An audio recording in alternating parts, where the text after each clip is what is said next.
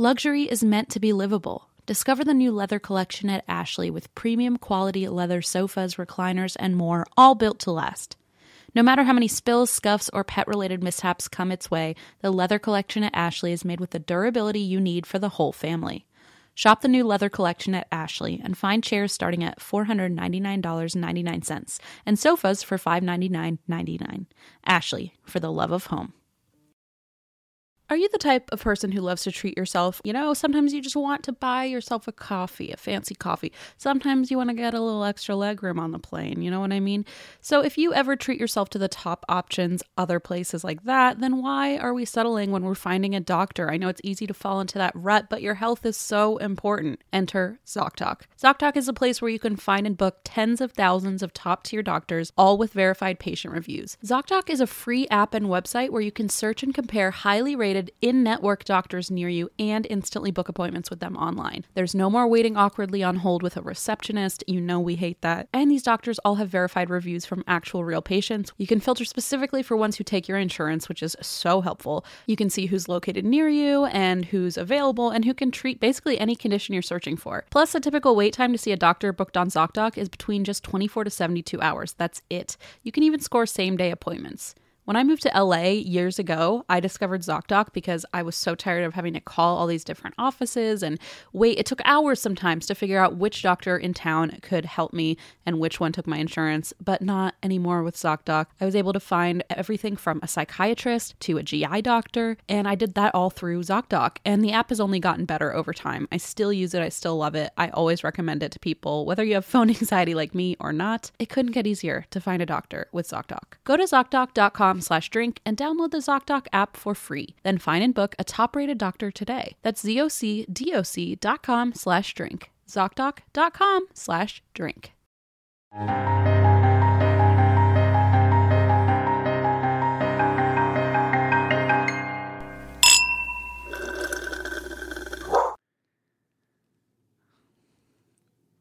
Oh, wait. Ta-da! The troll hole! Yeah, you've seen it quite a few times now, but I think the public has now seen it. I was waiting for you to announce it. Yeah, look how beautiful it is. I forgot. I was like, it's silent. I'm supposed to say something here. Yes, here she is. She's a little unfinished. She's a little unfinished on this side. Where is it? There. I know that I'm going to buy other unnecessary bullshit, so I just left a space. So. That's smart. That's so smart.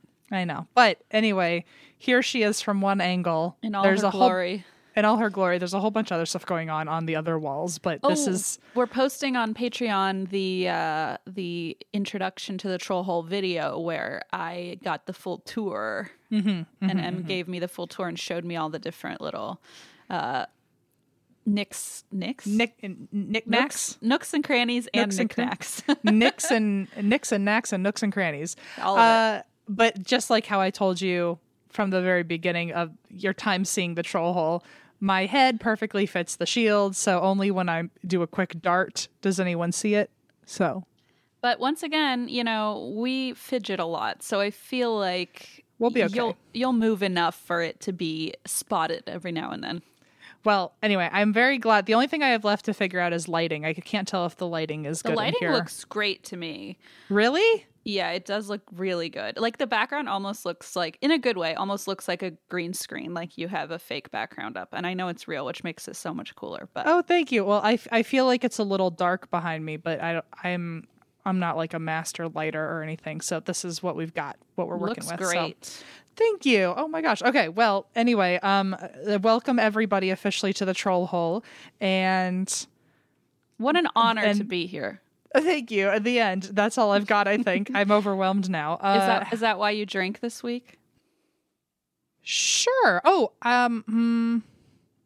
yes. I drink because no, I drink because what's happening? What a journey. I drink because I'm supposed to get my surgery date today. They're going to call me, but I have a feeling I know what day it's going to be on. And what day? Why do you have a feeling? Because I already gave them options. So I was like, did you have a psychic dream about your surgery? Okay. I already gave them options, and I gave them very few. So, because they only do it on like Thursday mornings, and I was like, well, there's only so many Thursdays left before we go back on Touring, tour. yeah. And I drink because I'm a little discouraged about the surgery, just because I found out it's not a 95% success rate. It's an 80% success rate, which feels pretty good. drastically different. If it's pretty good, but I feel like it's not enough to calm my anxiety from always being nervous that there's a 20% chance it didn't work. And Well, is there a way to know if it's going to work or not really? no, I just have to wait for it to happen again. No. So you're just going to sit in the rest of the time just like, oh, it might happen again. the No, rest of don't time. do that. Just listen. Just be like, I'm one of the 80% of people. Because what's the point? If it did work and then you just spend the rest of your life being scared it's going to happen, like, what good is that? What was the point? I appreciate the pep talk, but also I there's no turning off the anxiety. So I don't know. He did tell me, he was like, yeah, it usually takes people like 3 or 4 years to not have anxiety about it anymore and I was like, 3 or 4 years? I was like, so I'm going to have to wait that long until I am not stressed about this all the time, wondering. Because there's so many times where like when I'm on a plane or when I'm like things like that where like if it happens, like I don't even have access to an ambulance. I don't have access to like fixing it. Like I'm just in constant pain. So like I'll always be worried, I think, in times like that where there's no ability to get help. So that will suck. But there's an 80% chance it'll work, but I have been freaking myself out. And then on top of that, if it does work, so there was something else discouraging about it too. I don't know. So I'm just kind of being a Debbie Downer currently. I'm excited to still get it. I'm hoping that it works, but I'll always wonder if it did work. So Yes, I understand that. Maybe it'll be true that like at a certain point you'll realize, oh, I haven't been worried about that in a little while. You know what I mean? Like maybe over time you'll just kind of realize like, oh, that has lessened. That fear has lessened. Yeah, it's just going to take a while. So I'll still be panicked on tour because I'll have only been a week out of surgery. But I thought we were in the clear on that front. I did too. I'm really not feeling it. But we'll find out the hard way, I guess. If an ambulance comes to the show, it wouldn't be our first time. So wouldn't be our first time. Would be our first time for us to be carted onto the ambulance. Wouldn't be the first time. It would be probably the third time an ambulance has appeared at one of our shows. It would be the third, right? Because that one time in Nashville. Mm-hmm. Nashville. And then Brooklyn. And then Brooklyn. And wherever I am. God, everyone, if an ambulance does show up because of me, though, everyone's going to know I have to take that stupid adenosine and I'm having like a spiritual experience backstage. Oh, boy. Oh, boy. Oy, oy, oy. I'll hold your hand. Anyway, why do you drink, Christine? Well, Timothy, I went into Starbucks, and I'll tell you what I drank first. I walked into a Starbucks, and I saw this beautiful bejeweled cup. Yes. And I love an ombre, and I'm just in like a pink phase lately, as you know. I'm just loving like the pink. Giving a little bisexual flag, Oh, I see. I didn't even think about that. It is. I love that. Okay, so I went in and I was like, that cup, and it was like at the Target Starbucks, and I was like, oh my god, it's $25. You kidding me? And then I went up to the front and I was like, how many rewards points do I have? And they were like, oh, we'll check if you have enough. And they were like, oh, you have enough to buy 2 of those. And I was like, hell yeah. So I bought one, but I have enough to buy another one if I ever need to. But it's my new favorite cup. I'm drinking water out of it, but I'm very into it. It's just this kind of aggressively, like my mom came over and was like, what is that? And I was like, you know what? Don't diss my cup. Okay? I always forget about the points at Starbucks, which is so bad. I'm sure I've got like... Me too. That's why they were like, you could buy $50 worth of merchandise. I wonder if there's a timer on that, because I don't think so. Oh, all right. I well, really that works don't, out. because I literally never redeem mine. I never redeem mine either because I just never think about it. Me neither. And now you can do it when you order ahead on the app. You can also use your reward points for that. Oh, that's fun. Yeah, that's fun. Yeah, I'm learning. What are you're drinking water in? Just water. I'm being born. I drank a little too much wine last night. Oh, but did you have fun? Oh, I had a great time.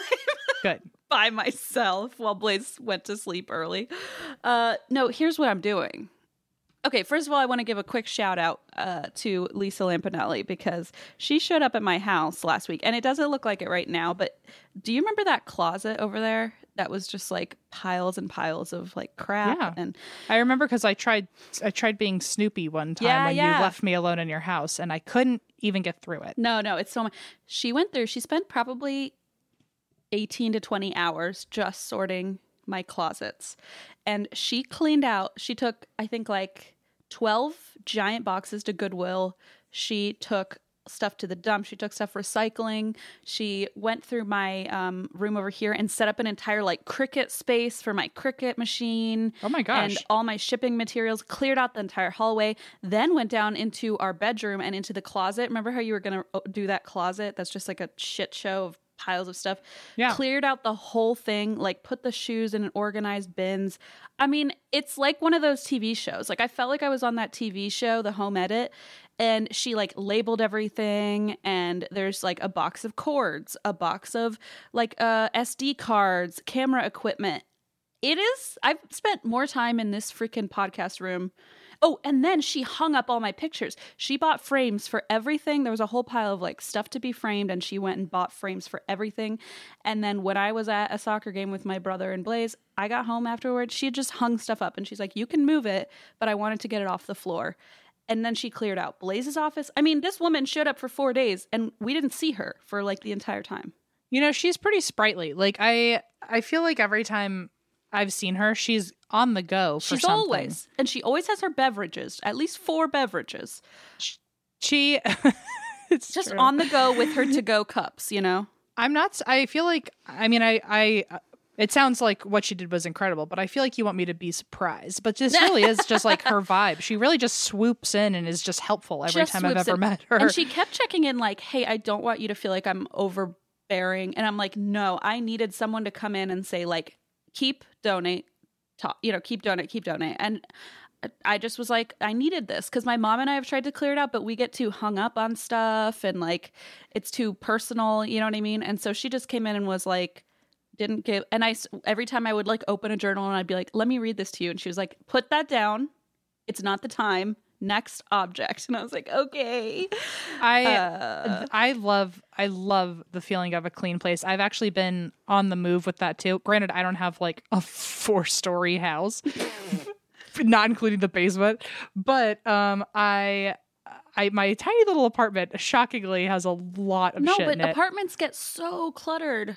So cluttered. I remember your other apartment, when we first started the podcast, and it looked really like it didn't look cluttered, but the second you open a closet door, God, it's all you have to hold everything in the home. Exactly. And so I just cleaned out my closet door. Did you ever watch the Friends episode where like the closet, the closet door, and it was just like it waterfalled out. Her secret. Her secret. That's what my closet has looked like for a long time, to a point where Allison and I, if we needed something from there, we would just give up on the project entirely. We were like, well, I'm not opening the door. So, and now it's officially clean. Everything's got its own little bins, just like you, which is so funny because I just finished labeling a bin for cords as you say that.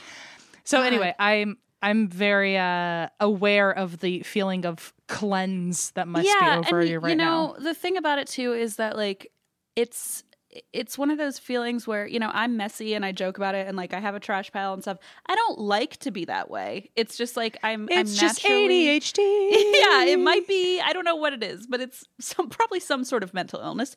But I'm just like a disaster, and I'm so bad at organizing. But I like things to be clean, and I feel so much better mentally if things are clean. And so having everything cleared out and just like organized and everything in sight, so like I know what I have and what I don't.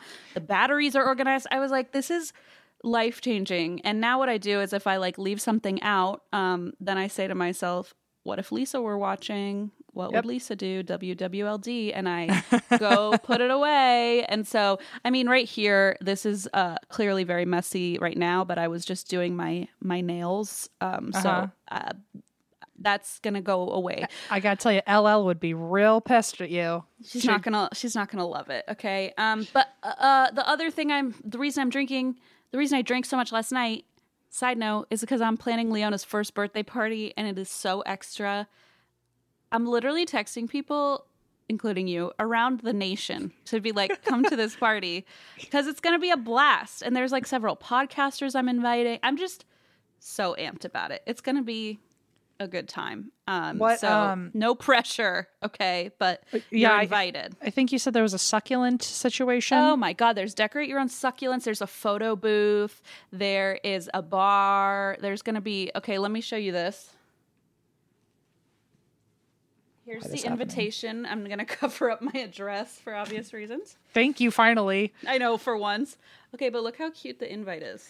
Oh, she's a wild one. Yeah, so we're going to mail these out today. And no pressure because I know it's a big trip, but I'm inviting everybody that I can think of. Okay, good. Anyway, that's all. That's why I drink, but I'm excited for my ghost story today. Oh, thank you. Real quick, what is this Marco Polo nonsense you keep sending me? Oh, oops. Did you read it? Did you watch it? I saw is it a pre-video that you sent me? I don't know. Did you send me? It was a drawing of a penis. Okay, I didn't know if you had seen it. So is that what it was? It's an app. And I tried to send you a video of myself using the app for the first time. Apparently, it's like you leave video messages for people. So it's like FaceTiming, but you don't need to be like on the phone. You know what I mean? Like, I'm like, hey, how are you? Here's the example. Oh, hey, what do you think of these merch options? I like this one, this one, this one. Okay, talk to you later. And then like later on, you can hop on anytime you're free and be like and be like, oh, I like this one and this one too, but I don't like this one. Maybe we can, And so it's kind of like a helpful little tool for that. Gotcha. All I saw was you go, hi, and then you just drew a penis, and then the video ended. Or you can do that. And Blaze was sleeping, and I was like, Blaze, say hi. And he was like, please get out of our room. Eva texted and said that her friends are also on Marco Polo. Wait, so I see, guess... that's what I'm saying is I keep hearing... Okay, Eva, I'm inviting you. We're also on Be Real. Christine has forced Eva and I to be on Be Real. Welcome to the club. It's really... I don't know. It's fine. I'm just inviting everybody. Well, did you see my post the other day with the alien? No. I literally posted it for you. I posted my alien magnet poetry that you had given me, and I wrote I did. a poem. Are they straight or do the alien? Yeah. Okay, good. I'm just so glad. I'm relieved because I made that all for you. Oh, thank you. You're welcome. I appreciate it. So anyway, that's all. So let's do Marco Polo for fun. I don't really know what it is, but I feel like we're going to have a great time. Sure. When Christine's having a good time, we all better be having a good time. It's like me and Slack. I'm like, this is our new reality. Join it. Oh, I hate Slack. I know. No, don't be surprised. I have complained about Slack. I know everyone else loves it, and I'm the odd man out. But I think no one loves it except in our group because it finally lets Eva take a breath every now and then. That's the only reason I have not complained about it. Or complained about it in a way where we need to stop doing it. But I will keep complaining about it because my head just doesn't. It was just freaking group chats, and we would just ignore them. I know, but my head just doesn't work with it. Better when we could just ignore them. But you know what? Well, I'm gonna Marco Polo you later about this. Yeah, okay. It's great. I'll not look at it probably, knowing my habits. This podcast is brought to you by Squarespace, the all-in-one website platform for entrepreneurs to stand out and succeed online. Everyone knows the holidays can take a toll on your bank account. If you're looking for creative ways to increase revenue, then get started with Squarespace's new feature, Squarespace Courses. Squarespace has the tools you need to create and sell your own online course. Start with a professional layout that fits your brand, upload video lessons to teach techniques and skills, and tailor your course with the powerful built-in Fluid Engine editor. With Squarespace Courses, you can create engaging content your audience will love, then simply add a paywall and set the price. Plus, you can charge a one-time fee or sell subscriptions. Turn your creativity into income with Squarespace Courses. Head to squarespace.com for a free trial. And when you're ready to launch, go to www.squarespace.com/drink to save 10% off your first purchase of a website or domain. This episode is brought to you by Progressive, where drivers who save by switching save nearly $750 on average. Plus, auto customers qualify for an average of 7 discounts. Quote now at progressive.com to see if you could save. Progressive Casualty Insurance Company and Affiliates. National average 12-month savings of $744 by new customers surveyed who saved with Progressive between June 2022 and May 2023. Potential savings will vary. Discounts not available in all states and situations. Okay. Well, this story today, Christine, is another one of those episodes where I am convinced I covered it before, but apparently not, according to the episode guide. I'm gaslighting myself that that the episode guide I wrote is like not accurate or something, because I keep thinking I've covered things and maybe I really haven't, but what is it? I don't know. It is the West Virginia or the Moundsville Penitentiary. That sounds really familiar, Em. Right. Right. And I wouldn't have covered it at a live show because we haven't been to West Virginia. Yeah, but maybe this is another thing where you were a guest on a show like Wine and Crime and you did it there. Maybe, but I even looked through my notes. I couldn't find the notes. Oh, maybe not. But then maybe I deleted the notes. I don't know. Knowing us, it could be any of the above. It could be in the recycle bin as we speak. Yeah, I don't know. I'm sure someone will have something to say about it. So, go ahead and let us know. But anyway, I am kind of, I guess we've never covered it. So here we go. If we have, here's a revisiting. If we have, then consider this just a follow-up, Yeah. I feel like people are probably going to start getting annoyed being like, do they just not check to see if they've covered a story before? I just don't I don't see proof of it wherever it is. They're going to be annoyed you didn't cover it. Just cover it. Okay, well then here we go. Okay. And if I've covered it before and it really irks you that badly, then go to, listen to another episode. No one's going to be irked. We're just over paranoid. You know what I mean? Probably so. Okay, so here we go. Moundsville is in northwest West Virginia. Okay. Northwest West Virginia. Mm-hmm. It felt a little head, shoulders, knees, and toes there. It did.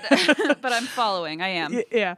Okay, so it's by the Ohio River. It's 2.5 hours north of Point Pleasant, which is Mothman's home. That's right.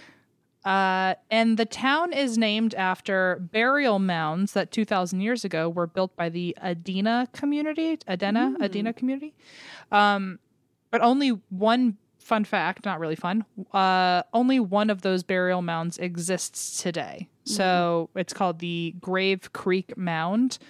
And that's the only burial mound left. And even though it technically exists, it's been messed with and excavated probably in a not so tasteful way over the years. And items have been taken from the mound and put into a lot of museums. So cool. Great. Awesome.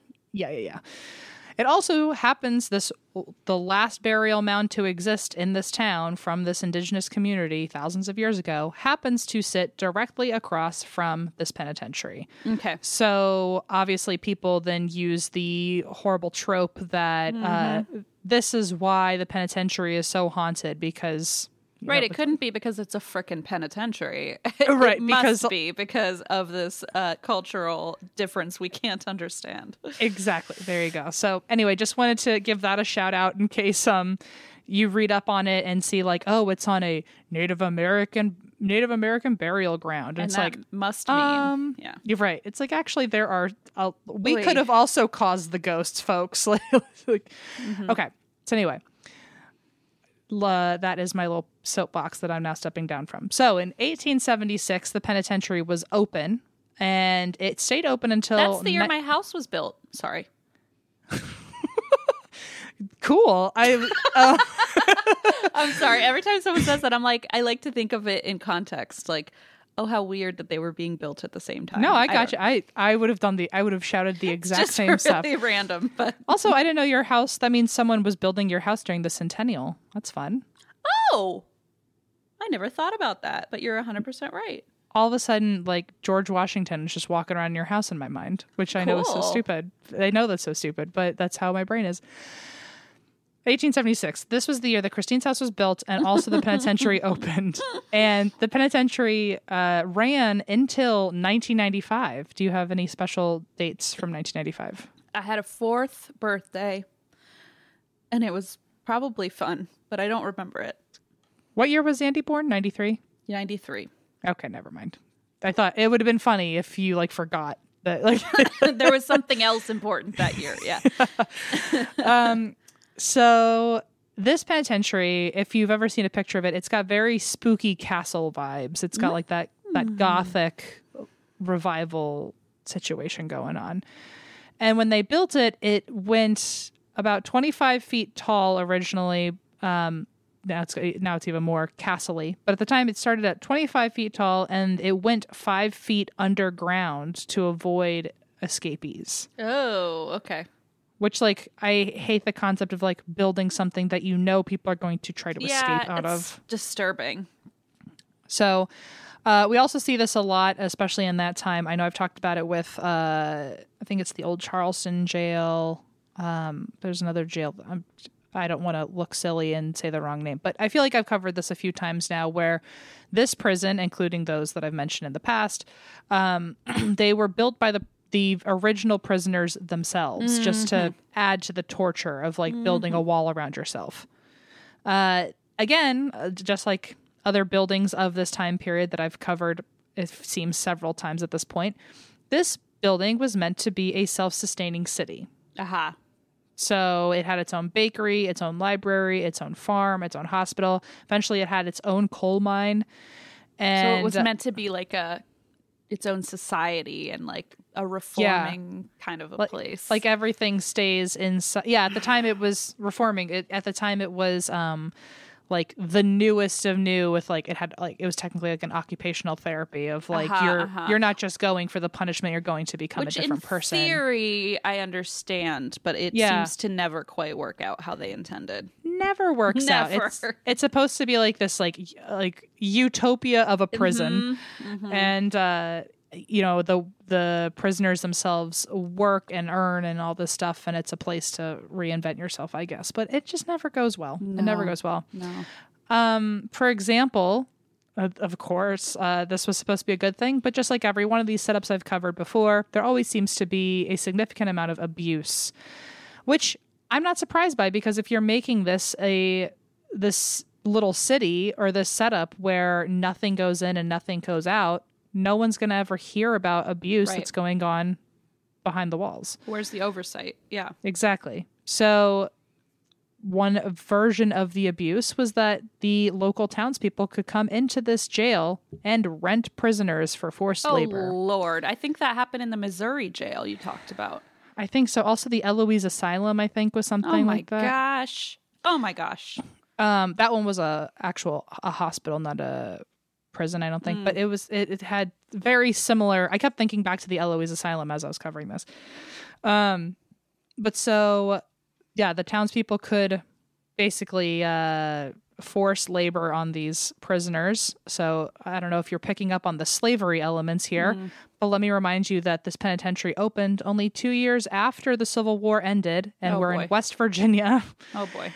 And not only is it 2 years after the Civil War ended, but it's 2 years after West Virginia abolished slavery, but they now saw renting a person out for free labor was a step up, I guess, because it wasn't technically slavery. Okay. This part's okay. Yeah. It's like, can we all agree that this is fine? Oof, that's not good. So that was just one way that the prisoners were suffering. Also, there was the woman's wing, which I feel like I've also covered this in a lot of old-timey jails, is that the woman's wing was always considered a better environment and the quality of life wasn't as terrible, but I still don't totally know what that means. Like, there could have still been rats and disease and, you know what I mean? But it was, maybe it was more spacious. And so now it's just like, that's all it took. And probably more spacious because there were less women going to prison. That was the only reason why. Yeah. But anyway, so the woman's wing was said to be more comfortable, but who knows what that means. Yeah. The conditions throughout the jail were pretty darn terrible. Health conditions were terrible. Disease was rampant. The cells were about 4x7. And even though this is already bad, that they expected 2 people to share a 4x7 cell, 3 people were usually shoved into each cell. Like I said, disease was killing them in droves. Plus suicides were very common. No prisoners were safe from the abuse from the system or the staff, but especially they weren't safe from other inmates. In fact, the Department of Justice called West Virginia Penitentiary, or Moundsville, one of the most violent prisons in the U.S. Oh, boy. Only, Only 36 homicides are officially documented at this prison, but realistically, it's probably a much bigger number considering this jail is over 100 years old and it was one of the most violent prisons. I don't think only 36 people died. Clearly not documenting the abuse that goes on. So what would motivate them to document the abuse that leads to death, that kind of thing? Bingo, bango, Christine. Yeah. Yeah, Listen, sometimes I know a thing or two. Okay. Like in 1876, your house was built. That was something you knew real good. 2 facts. What year was your mom's house built? The one you grew up in? 1862 or 1860 something. And Wow, we thought it was later, but then we one of our listeners who I've tried to reach out to, but I think she's either over me or changed her email address. I don't know, but she like worked in historic library. That's not right. Like where they have all the old archival stuff. And so she was able to help me backtrack my mom's house. And when it turns out it was built like, I think 20 or 30 years before like our paperwork says it was. So kind of cool. And I tried to reach out to her to help me track down information on my house, but I think she's moved on. I don't know where she is or what she's doing, but she's probably like, this random person is trusting me with all their personal addresses.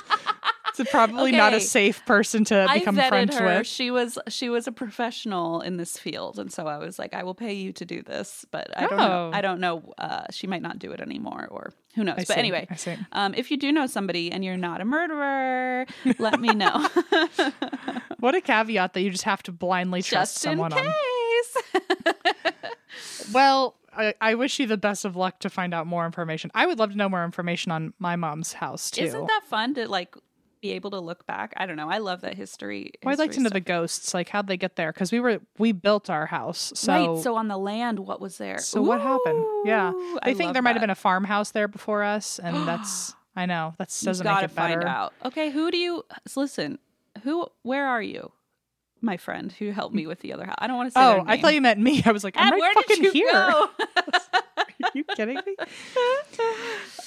Yeah, wherever that person is, help us. Remember yesterday when we were recording rituals and your camera froze and I said, "Oh, I didn't know where you went," and you went, "Oh, I'm right here." I was like, "Okay, I know where you are. I just mean I didn't know where you went because you froze." I was trying to calm you down. Don't worry, I'm right here. I was like, "Well, yeah, I did figure that out." I also definitely said it more frantically. I was like, I'm right here. And you were like, I know. That part I did figure out since you've been there for the last hour. Anyway, sorry. Go on. Side note. Where were we? The homicides. So good. The rec room in this prison was called the Sugar Shack. Oh. And it was known to be one of the most violent rooms in this prison. So it was known to be a place where people got jumped pretty often. So just to tack on, there was only 36 official recorded deaths or murders here. But in the Sugar Shack, I'm sure there was a lot of trauma, whether or not someone actually died. I think a lot of people got hurt here.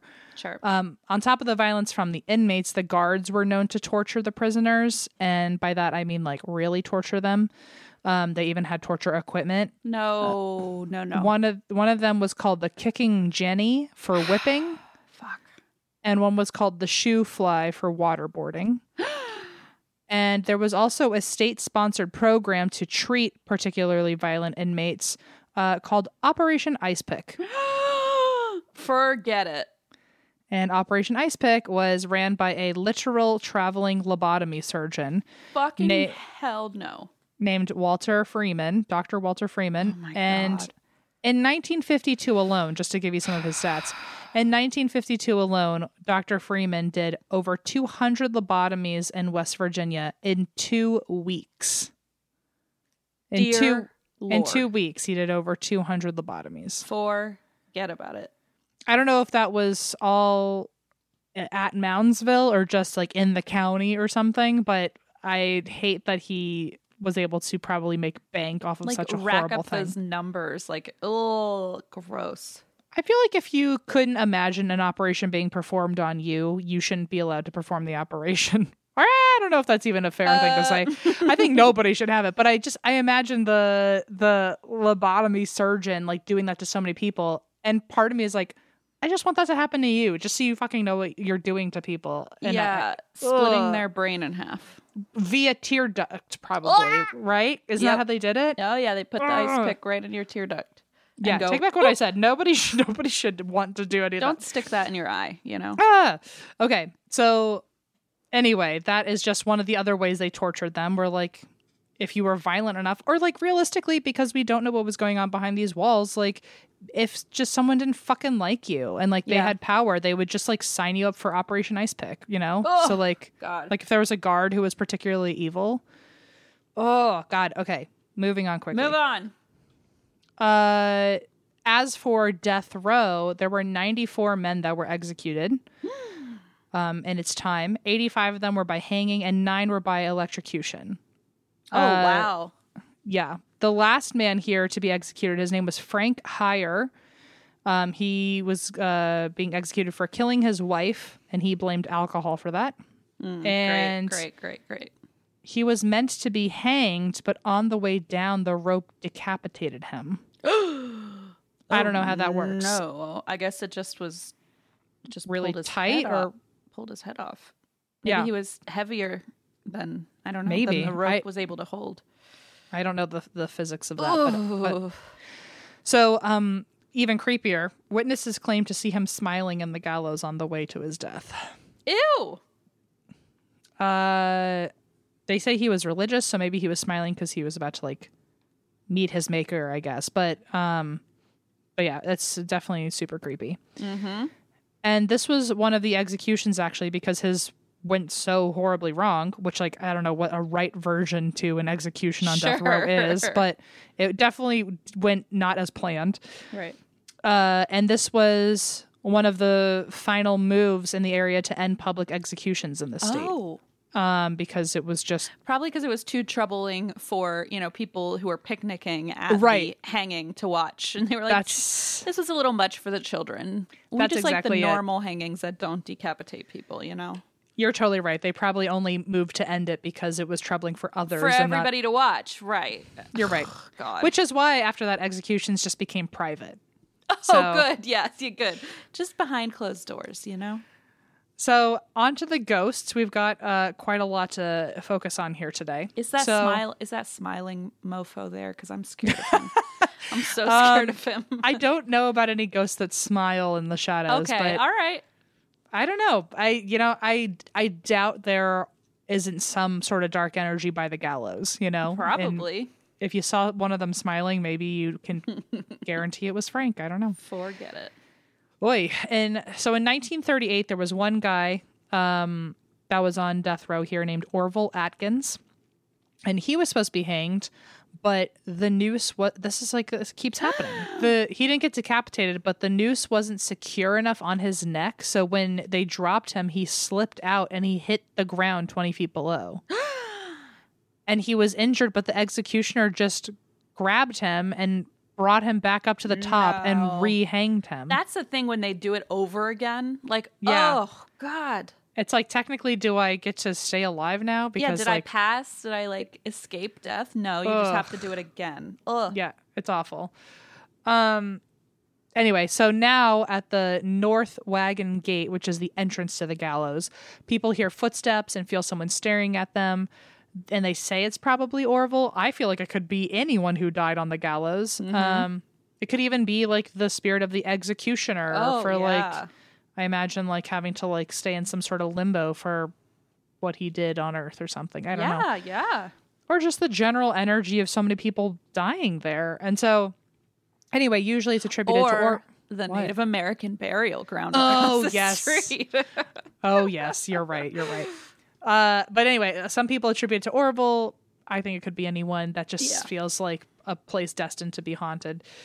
Which is another weird thing when I think of like building a prison around you. Imagine building a gallows and knowing like, oh, this place will be haunted one day. Like just you'd have to know.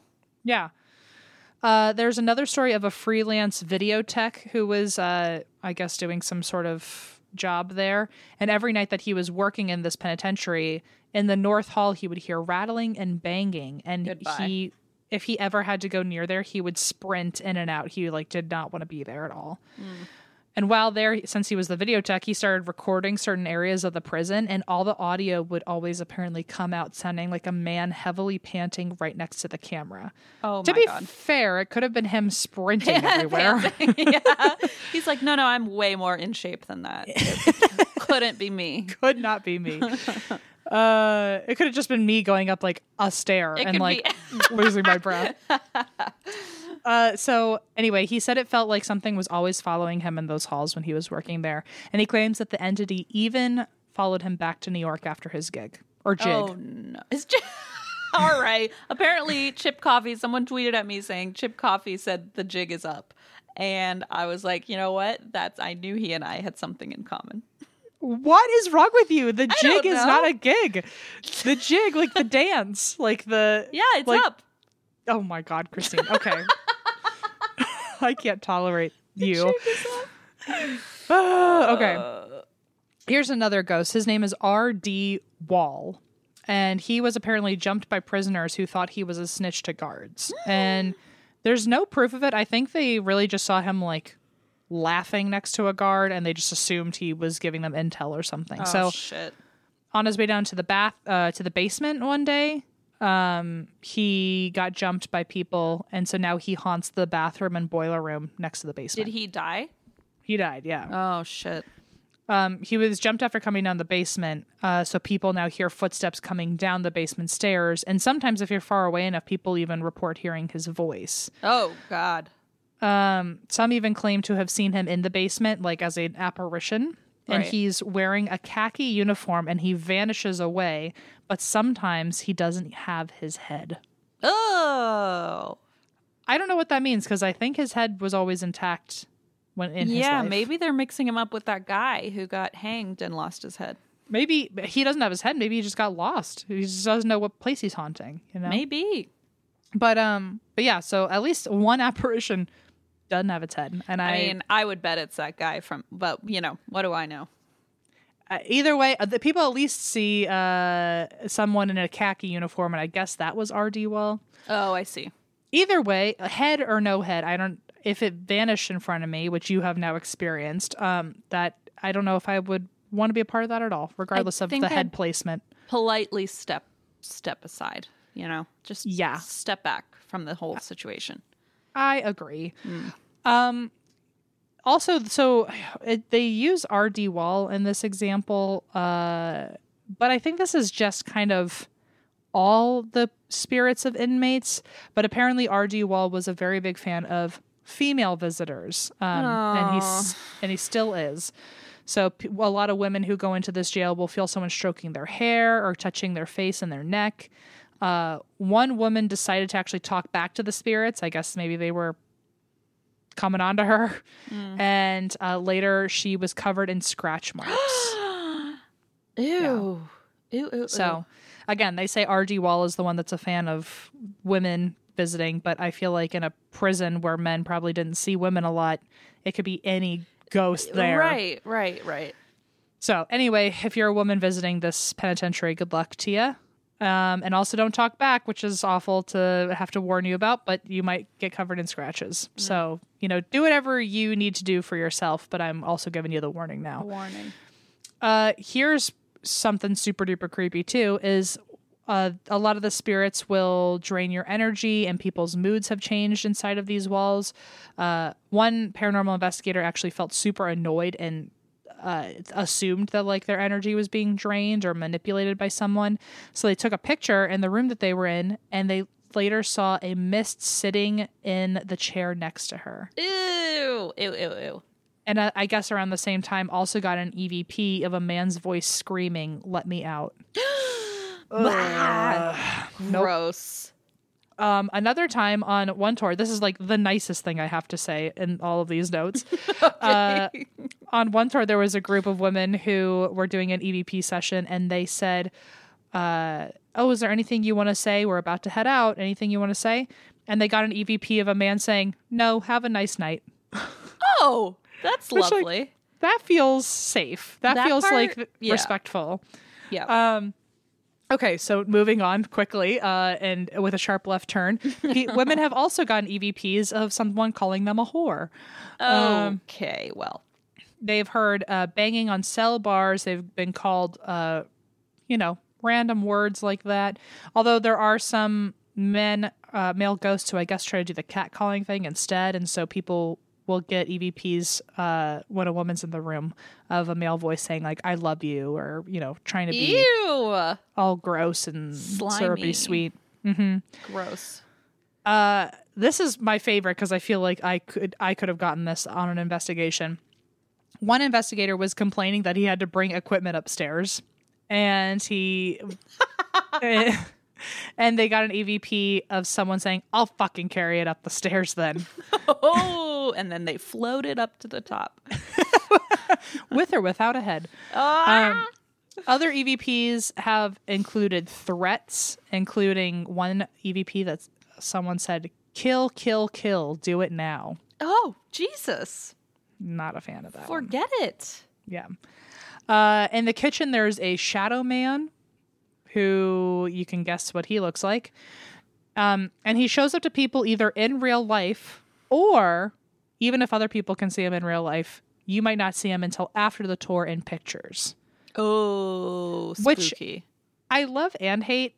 I hate it maybe a little more because it means someone was able to see him in real time, but he intentionally wanted you to not know where he was. Or like, that's not good. It's not like, oh, he can't appear in person. It's like he can, but he chose not to. Ugh. He wanted you to not know where he was, and only later he wanted you to be freaked out by him. I just got goose cam. Yeah. I don't like that. So if you see him in real life, the shadow man is seen walking through a room, but he has no feet. That's fun. I guess he's floating around. Slightly less terrifying than the no head, I would argue. Slightly less terrifying. Also, how many people have noticed he doesn't have feet for it to officially be reported? That's good. That's a good point. But yeah, so apparently he walks in a way where like it's very obvious he's walking, like not floating or taking strides. He's taking steps, but he's got no feet. In pictures, he I guess is also seen in the room, but pictures have never been able to be replicated by investigators. Oh, okay. So just like him, shadow people in general, or shadows and footsteps, are all very common everywhere on the property. I don't even want to list all the rooms because just assume the whole penitentiary is riddled with it. But people also hear running water in the medical ward, usually where the ice baths were drawn. Oh. Another form of torture. And people also report feeling like they walked through a bunch of cobwebs, like something's crawling on them. That's no good. I hate that because I feel like that means someone just just it feels like you walked through somebody or something, like a spirit or something. Or a spider. Yeah. Or a spider. I don't know which is worse. Which is worse? There was one paranormal group called Ghost Hunters Bluegrass. Ooh, is that a Kentucky group? Maybe. It's just Zach Bagans with a straw hat. Oh, and a fiddle. And they tried to get a picture of the Shadow Man, and this is probably my favorite story of this whole topic. But they tried to get a picture of the Shadow Man, and as they were trying to get a picture of him, all of a sudden, all of them heard in real time sirens in the jail as if a prison break was about to happen. Like that loud in your face, like riot sirens. That would be terrifying. They started freaking out, so they looked out the nearest window and they saw the watchtower.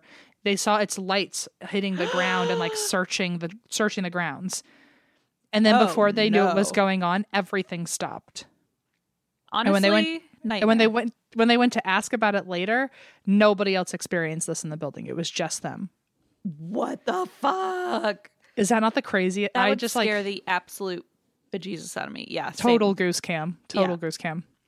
One guide here actually used to be a corrections officer at the jail when it was open. So that's kind of cool. He has the intel, the first person accounts.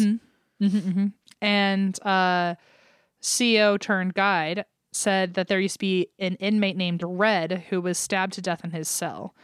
And she said you could still feel the anger and the energy in his cell when you would walk by, and people have been pushed and grabbed in there. And one time, this now tour guide, she was walking by his cell and heard in Red's voice, "Morning, Mags." Ooh. And apparently, like, he said that every morning. And without even thinking about it, out of habit, she just went, "Morning, Red." And she said right Holy back to him. And then shit. she felt something touch her neck. Ew. That, I bet, wasn't part of the original experience. That was not supposed to be. That was not supposed to be. So one tour guide also literally had a conversation with a guy he thought was on his tour until the guy vanished in front of him. I can't imagine. Okay, was this like a former inmate who was like, I guess I'll take the tour to see what this is all about? Yeah, they might as well tell us what's going on. I kind of appreciate that. I feel like you might as well know what they're saying about you. I guess that's fair. Yeah. But also, like, ew, that now every time I go on a ghost tour, I keep wanting to do a head check every day. You know, we've had those stories, I think, for listeners' episodes where people are like, oh, yeah, there was a little kid there. And then, like, holding my hand or whatever. And then, the Alamo, there's, like, a little boy who will, like, go on the tour with you. And play and, with like, the other kids. Yeah, and there's, like, it's like a teenage boy who I guess he would have been fighting. And he'll tell them, like, the actual stories of what happened and how he died. And then at the end, they're like, oh, what about that little kid? And everyone's like, there wasn't a little kid on the tour. Ah! I beg Forget about it. Forget about it. Other former employees of the prison have said that they got so used to seeing ghosts. Even when they worked there, they were so used to seeing ghosts that they stopped paying attention to shadows whenever they were in their offices. Oh, no. Which lets you know that this place was haunted when it was an active prison, too.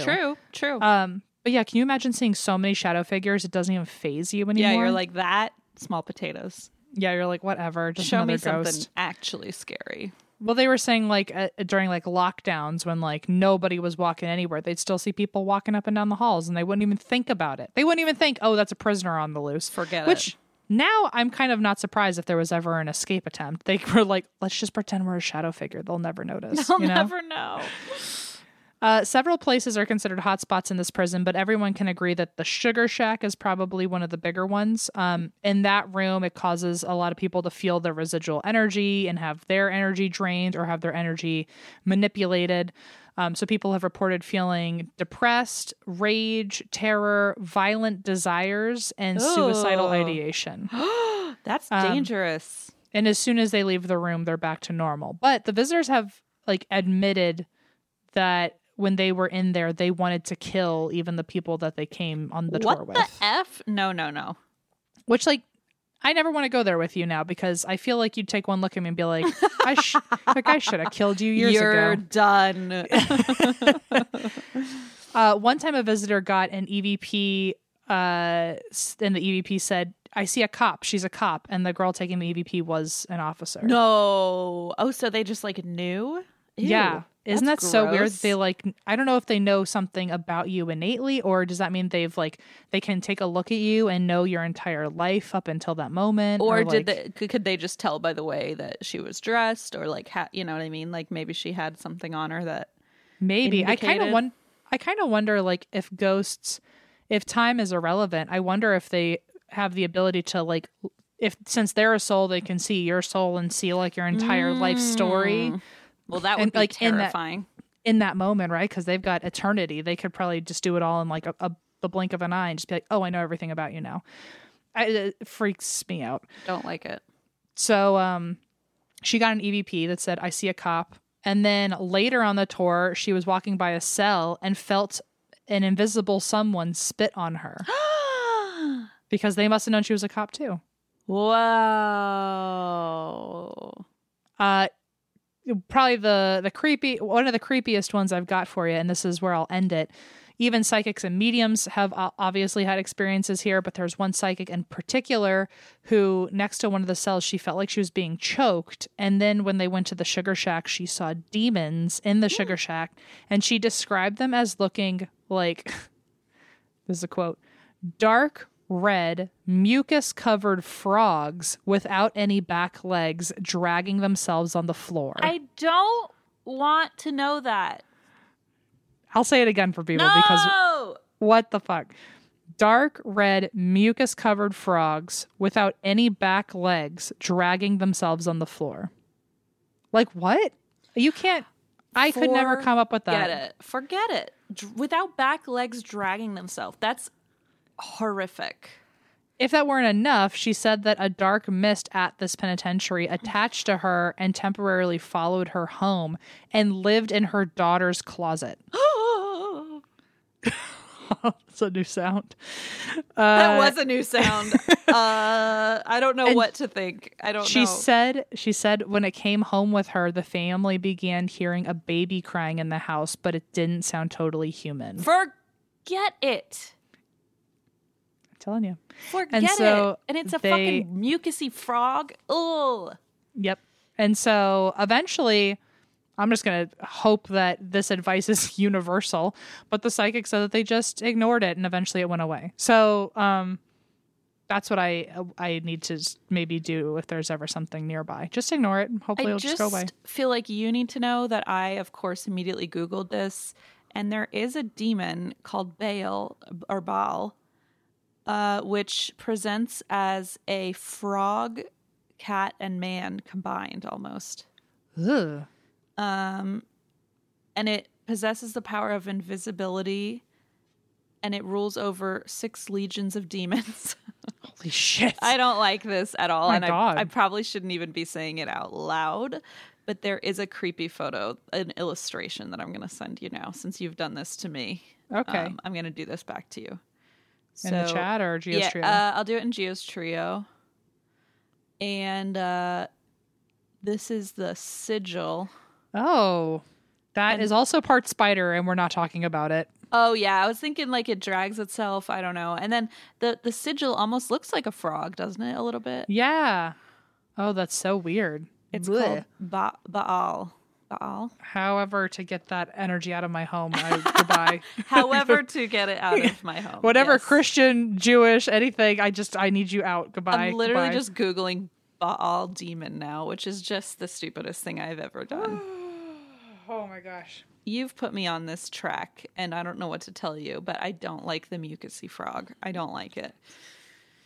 Well, that's it for me. That's the Moundsville Penitentiary, folks. Anyway, wow, and that was spooky as hell. I know that like they're, the common ones or the trope or whatever, but I freaking love just like the classic hauntings, like the classic jail, I love a jail, haunted house. I love a hospital. But also, like how sad. But that's usually where most deaths happen. Right. Like a concentrated amount of deaths happen. So and bad energy. And bad energy too, which sucks. Where was it? There was something, I forget where it is, but I don't remember what it was to begin with, but half of it's in our book. Fun fact, if you want to go find it, Asylum 49 or Asylum 94. But it's half the building is literally a jump scare Halloween place, and the other half is like still a hospital. Oh. And both of them are haunted by the same spirits, and so they'll like hop around. And one of them, there's like a dark shadow figure that at 3 a.m. or whatever, a lot of nurses have seen like this solid black mass go into a patient's room, like open the door and then close it. And when they try to open the door, it's now locked from the inside. And within like 30 minutes, the patient's dead. No. And it happens in threes. So if they see it happen one time, they know it's going to happen another 2 times. For God's sake, Em, that's terrifying. That's awful. Oy. Also, I could go read our book. I was going to say it. Oh, I thought you were talking to me. I was like, okay, fine. I'll read it. No, I was about to like keep going, but there's even more to it. So, anyway, that is the Moundsville Penitentiary. If I've covered it before, I feel like I have, because I remember hearing the sound, two of my brain cells finally rubbed together when I covered, when I said like the torture device, the kicking Jenny. I feel like I've heard that before. We've probably talked about that in a different, like that was probably not just here. I don't know, but I'm sure someone will let us know. But anyway, that's it. Wow. Explore new possibilities, pleasure zones, and find your vibe at funlove.com. Funlove.com is a leading online retailer of sensual health and wellness products, offering a wide array of premier brands of toys, lingerie, and accessories. I know I've talked about it before, but we received the most lovely gift basket from Funlove. First of all, I didn't know what it was at first, and then when I pulled out a vibrator, I thought, oh boy, this is not your everyday fruit basket. There was everything, I'm telling you, from sexy perfumes to toys to vibrators to lube. I mean, I gotta say, it's like a one-stop shop, okay? If you go to funlove.com and you're looking for maybe a romantic evening, either with a loved one or with yourself, they've got what you're looking for, I can promise you. So what are you waiting for? Explore, discover, indulge, and make love fun by visiting funlove.com. And if you live in Arizona or Colorado, check out one of their 18 store locations. Hey, maybe I'll stop by when I'm in town. And for a limited time, you can save 30% off your first order when you use the code DRINK at funlove.com. Head to funlove.com today and use code DRINK at checkout to save 30% off your first order. Visit funlove.com today. It feels very fitting that Juniper is currently sitting on my lap because we all want our cats to be healthy and happy because when they're happy, we're happy. But because we're not mind readers, we don't always know when they're unwell. And in my experience, cats are not the most, open when it comes to sharing their woes. And there goes Junie. Literally jumped right off me. So helping us keep tabs on our cat's health is just one reason you should use Pretty Litter. Pretty Litter's ultra-absorbent crystals trap odor instantly. No more cat bathroom smell, thank God. Pretty Litter's super light crystal base also minimizes mess and dust. Plus, the crystals last up to a month, which means less scooping and fewer trips to the garbage can for Blaze, because that's his job. Here's the coolest thing about Pretty Litter. It changes colors to help monitor early signs of potential illness in our cats, including urinary tract infections and kidney issues, and Pretty Litter ships free right to your door in a small, lightweight bag. Pretty Litter has changed the game. The litter box is right near Leona's room, and so it is very delightful to not have that litter smell all the time when she's taking a nap. Plus, we can rest easy knowing that Juniper and his little kidneys are healthy. Pretty Litter helps keep tabs on my cat's health and keeps odors down. You and your cat are going to love Pretty Litter as much as we do. Go to prettylitter.com/ATWWD and use code ATWWD to save 20% on your first order. That's prettylitter.com/ATWWD, code ATWWD to save 20%. prettylitter.com/ATWWD, code ATWWD. Terms and conditions apply. See site for details. Okay, thanks a lot for that. You're welcome.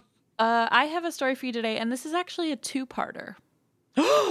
Christine. Dun, dun, dun, which means it's a big one.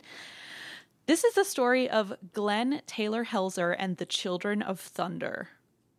Sorry. All I'm thinking of is Thor, but okay. The Children of Thunder. Yeah, not quite Thor, but maybe there are shame. some similarities. I wouldn't know, obviously, so you can tell me. Just to keep spirits high for one last second, I will say in the most recent Thor, he gives his powers to children, and so it's like they become Children of Thunder or whatever. Oh, I bet that's a much more uplifting version of this story. It was the last fun thing I'll probably have to say for the rest of the episode. So excellent. If you Google, I was wondering if you Google it, yeah, it is only about this crime cult. It's not really about Thor. So great. Well, the movie was Thor: Love and Thunder, and then he fights with children. It's it's like so there's anyway. love here too. There was a little bit of love, and now. In this version you're about to tell, it's not a complete lot of opposite. No, complete opposite. No. Okay. Children all right. of Thunder. Here we go. Okay, Glenn Taylor Helzer was born July 26, 1970 in Michigan. His parents, Jerry and Karma Helzer, were highly spiritual members of the Church of Jesus Christ of Latter-day Saints, the LDS Church. He was, and I feel like we've covered several branches off of LDS that have turned bad. Mm-hmm. Yes. And I'm watching that Keep Sweet, docuseries. Oh, so spooky. So he was raised in a devout Mormon household along with his younger sister Heather and his younger brother Justin. His grandfather Doyle led the family in prayers and scripture readings, and he often spoke of the time that Jesus Christ himself physically manifested in their yard. What? This is a grandfather. He's telling his grandkids, Jesus one time literally showed up in our yard and we spoke for hours. It's like, wow, you must be pretty damn special if Jesus is spending hours talking to you, you know? And let me guess, this happened before any of the grandchildren or children were born, so there's no proof of this. There's no proof of this, of course.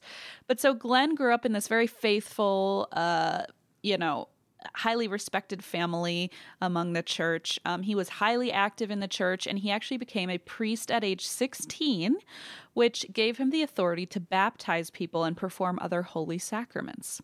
Whoa. Yeah, starting young. So he was almost like a golden child of the church, of their local church. Soon after this, he received a patriarchal blessing, which is a sacred blessing granted by a man in the church called to guide and bless others. And according to one LDS website, quote, those who follow the counsel in their patriarchal blessing will be less likely to go astray or be misled. Foreshadowing, that's not true. Yeah, okay. Misled is one word for how this person ends up. I feel like they were immediately misled with this Jesus is in our backyard situation, to be clear. Yeah, he didn't start on like a solid footing, of reality and logic, I guess. Yes. So around this time, Glenn told his parents he was hearing voices. And this is where, this gets a little bit tough to kind of pick apart, because in retrospect, it's entirely possible he was experiencing symptoms of psychosis. And, he was at that age, young, impressionable, had his whole life ahead of him. He's probably in his like late teens, and he starts hearing voices. And I just want to point out here, even though this guy does end up, as we said, going astray, so to speak, I just want to point out this isn't because he had psychosis and therefore, obviously, he was going to harm people. People suffering from psychosis are far more likely to be victims of violence than perpetrators. So I just want to, point that out, that I recognize that. And according to a 2011 study on schizophrenia and public perception, people with schizophrenia are up to 14 times more likely to be victimized than arrested for violence. So, there's this public perception that people can be dangerous. People with mental illness, especially severe mental illness, are dangerous. And a lot of times they end up being more vulnerable than the people around them. So, well, thank you for the PSA. Just a little side note, and I'm sure we all already know that, but I just wanted to point out that I recognize that. And, that's partially why this story is a little tough. So despite this stigma, hearing voices was not Glenn's main issue. His real problem was his mother and their church. So his mom, Karma, told him the voices were the literal voice of God and were guiding him. So instead of kind of recognizing this as the appearance of a mental illness, she sort of encouraged him to listen to these voices, and she truly believed Glenn had a sacred spiritual destiny. He began calling the voices spirit, and he believed every word they said. And she became utterly obsessed with her son and his gifts.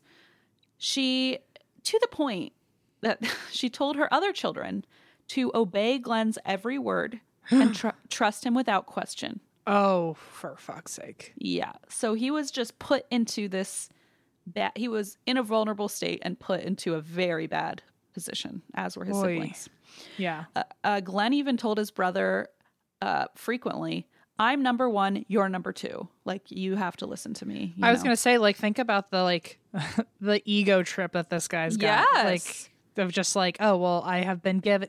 I'm chosen. I've been given permission to lead you blindly, like completely by faith. Yeah. Yeah. And the voice of God is the one, like, God has picked me to lead you. So you got to listen, God. Okay. So she was obsessed with Glenn and his gifts. She essentially played into his delusions. I mean, understandably, they were amplified because he was believing everything he was hearing because his mom encouraged him to listen to the voices. He became highly self-important, speaking of, ego, and truly believed he was chosen by God to travel a sacred path that no one else could. He even left high school that same year and basically earned his diploma independently because he wanted to pursue his role as a spiritual leader. This was like his new path. Wow. Despite this, Glenn seemed to keep it together at least outwardly, through his teenage years. Family members described him as kind, respectful, full of excitement. I mean, he probably truly believed that he was on this like sacred path. You know what I mean? Yeah. And so he looked at it as like, oh, there's so much ahead of me. I'm empowered. And he was in generally good spirits. One of Glenn's cousins said, he was like my mentor. A lot of people wanted to be like him. And Glenn's aunt, who once took her young children camping with him, said he was gentle with wildlife and insects and, quote, he taught my son to have respect for nature, which is very sweet. So, like, obviously, you know, That's at the good. core, at the core, Glenn is like a loving, you know, caring person. And again, retrospectively, it seems like he was probably suffering from some pretty intense delusions. But all around, Glenn was pretty well liked. When he turned 17, Glenn signed on with the National Guard and got stationed in Utah. But he was upset by the military's alcohol and smoking culture, among other sins, quote unquote. Yeah. Everyone's dirty. Yeah. Yeah, they're not following the word of God. And so he started preaching to the other men about God, vices, etc. And they listened. They admired him, and he got this first taste of what it was like to influence and lead people aside from his family. And this gave him even more empowerment because he felt like, okay, I'm fulfilling this role that God has given me. Well, yeah. I mean, if it also not just like a spiritual accomplishment, but I feel like it is just feeding into the ego of like, oh, it wasn't just my family who would believe me. It's right. All these other people are listening all the time, and I'm doing a good job, and I changing, can keep doing this and changing lives because like he's looking at it as like they're going down this horrible path, and I have changed their lives and led them to God. I'm saving them. Yeah. And so this really fed into this kind of like complex, this like savior complex he had. And so at age 19, he ended up leaving for a 2-year mission trip on behalf of the church, which is a common rite of passage in the LDS church. He was ordained as a church elder and tasked with bringing God to the sinners in Brazil. Oh my God. That's okay. just one slight little insight into the problematic world of, you know, missionary culture. So he was the first church member in the area, so he was sort of an ambassador, and he was idolized by people and became more empowered, and this is kind of where he's gone on this upward trajectory, and this is where things start, unfortunately, falling apart. Following the voice of spirit, quote unquote, in his head, aka the voices that his mother told him were spirit, Glenn believed the apocalypse was close at hand, and only he knew about it. Oh, shit. Yeah. Oh, God. Okay. So now he's going to really, really bring it. Yes. So he's now saying like, okay, this is not just like, you know, leading people to a life of morality, but now I'm like, you know, tasked with, I guess, saving the planet. Yeah. Just like a slight little jump in responsibility. So he warned the other missionaries about this, but they dismissed him. And he wrote in his journal, "It is impossible to turn my mind off," which to me is just really sad because, again, looking at it from the perspective of mental illness, it's just sad to think that he was struggling with this. So he spent all of his time interpreting scripture and following Spirit's guidance, and he started preaching to the public about his revelations, which was a serious no-go because the LDS provides very, very super specific topic outlines for missionaries to follow in their work. They have a structure, they have a guideline, and he's going basically off script.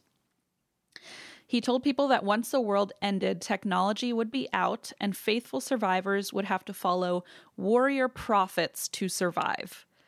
So he is creating this entirely new dogma, essentially. And obviously he'd be one of these warrior prophets to lead people, of course. Well, of course. He'd be the leader he'd be the warrior prophet of the warrior prophets. The alpha warrior prophet of the pack, yes. Glenn knew this must be that sacred path his mother and church had been preparing him for all of his life. And, you know, I also want to point out that I recognize, too, that his mother was probably trying to do the right thing and just misunderstood this mental illness. I mean, it's very tragic that she said, oh, the voices are true and you should listen to them. Yeah, that's a rough one. That's a rough one. And it's like a tough place. I feel like I don't have I'm not in a place to say, judge that, but it does make it kind of sad to see how that progressed. He even warned the mission president about the incoming global disaster that he was sensing. And finally, someone realized Glenn was suffering from serious delusions and paranoia. Well, thank God. At least someone had some wherewithal. Well, unfortunately, he did nothing to help him. Oh, okay. So he just realized it and then went to sleep and was like, yeah, he just God. said, no, this guy is having delusions. He is not well mentally. Anyway, back to my life, back to my cereal. I don't know what he was like. Right. He just noticed it and went back to doing his thing. He did nothing, obviously, to prevent the apocalypse, but he also did nothing to help Glenn. And so over time, Glenn became more paranoid, and he couldn't decide if the church higher-ups were simply incompetent or if they were corrupt and concealing the apocalypse. So now he's thinking, oh, maybe it's not just that they're ignorant. Maybe they actually know about it and they're trying to hide it and they're evil. You know what I'm saying? Oh, okay. Yeah. Like maybe they also know, and the reason they're ignoring me is because they want to doom the church and have this apocalypse come upon us. So now he feels like it's him against the entire... Okay. Got it. Exactly. He returned to California at age 21, convinced that he had to follow Spirit's command to take over the church and save its people. How on earth are you going to do that? Oh, well. What a tall order. I'm so glad you asked, because... Going to take over the church. If you're going to be a warrior, the alpha warrior prophet, you better know gonna what you're have doing. Big shoes to fill. So in 1991, Karma, his mother, noticed the difference in Glenn, like the increased paranoia, that kind of thing, but didn't seem too concerned. She basically told him he was ready to meet his destiny. Oh my God. I know. And she enrolled him in something called Impact Training, which is a group awareness workshop, aka a seminar advertised to unlock your inner leader. Okay. Just a lot of buzzwords, I feel like, Yeah, that's a great way to put it. It's just like, what even is this? It's too vague for my comfort. According to psychology studies in large group awareness training, it's sort of like LSAT, but LGAT. LGAT. Oh. I don't know. Okay. I don't know if that's how you say it, but I'm going to say LGAT. Sometimes called the human potential movement. Formal psychology research was seldom pursued, and basically success was based on customer satisfaction, not actual research on how to train the human mind. So this just seems like a very dangerous... what ass backwards I know. science, pseudoscience is this? Oh, just get ready for what they did. So this workshop, the trainers would keep participants awake for days. Yeah. I mean, this is... Of course, no recognized psychology group was like, no one would approve this. Sleep deprivation. No one would do that. To better your mind? No way. Yeah, let's starve your brain of energy and then really work from there. And then let's see what happens. Yeah. So the trainers would keep participants awake for days, leading them in high-pressure activities to induce extreme exhaustion and stress. Oh. And then, as if that weren't enough, they would pit participants against each other in group lessons, insult them, and encourage them to insult each other. This feels like reality show science. Yeah, yes. It feels like what will get us good TV. Yeah. Yeah, I mean, deprive them of sleep, deprive them of food, make them... whisper something about the other in each other's ears. And give them alcohol would be the only one that's missing here. Yeah. Yep. And so one former LGAT trainer actually explained, quote, by spending approximately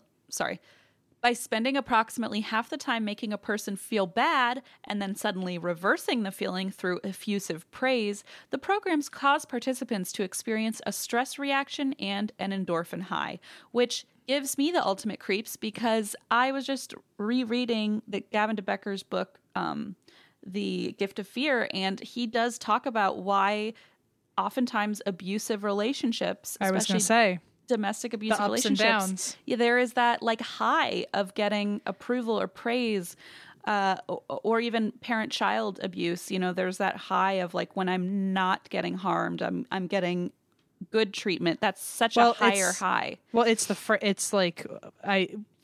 if you hadn't said it, I was going to say it too, because I was just like, that just sounds like an abusive relationship right there, of just like, oh, you know, when things are bad, they're bad, but when things are good, they're really good. They're really good. And like, you know, they really know how to apologize and make me feel better after a fight. And it's like, yeah, homie, like they're just giving you the polar opposite situation. Like you never know.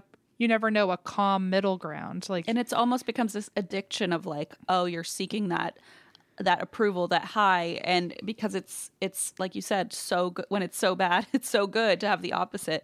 And so basically, this is what they're doing to these people. They're just putting them in these situations, abusing them, and then treating them really well so that they get that endorphin high. And it's like, ooh, what? This is just should be illegal. I don't know. I don't know.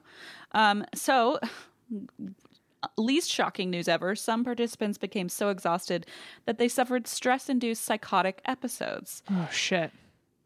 Experts reported that LGAT sessions use the same thought reform techniques found in many cults, which is intended to break down the trainee.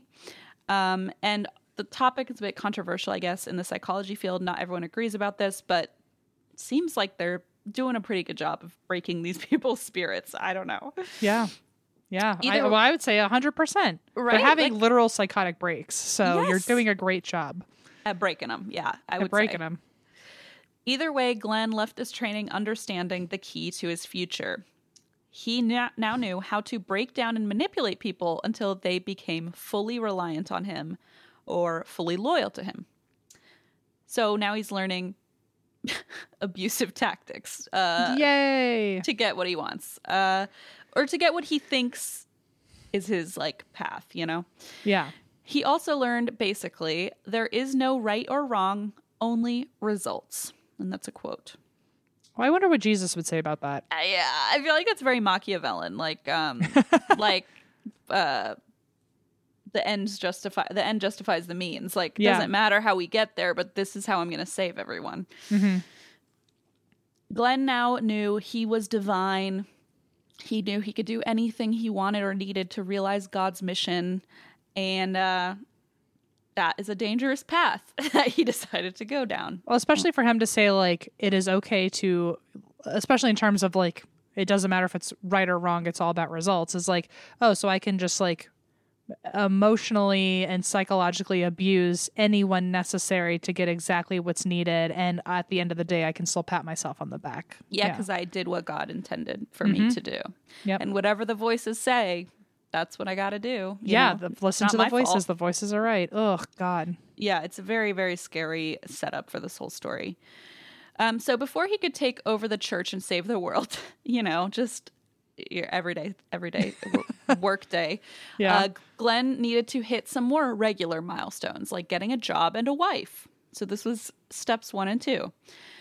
So back in his hometown, Glenn converted his former high school classmate, Anne, so that they could start dating. And in 1993, at age 23, Glenn married Anne. Within a month, he started staying out late and started acting cagey, and she was basically heartbroken by his behavior, and all she wanted was some normalcy back in their marriage.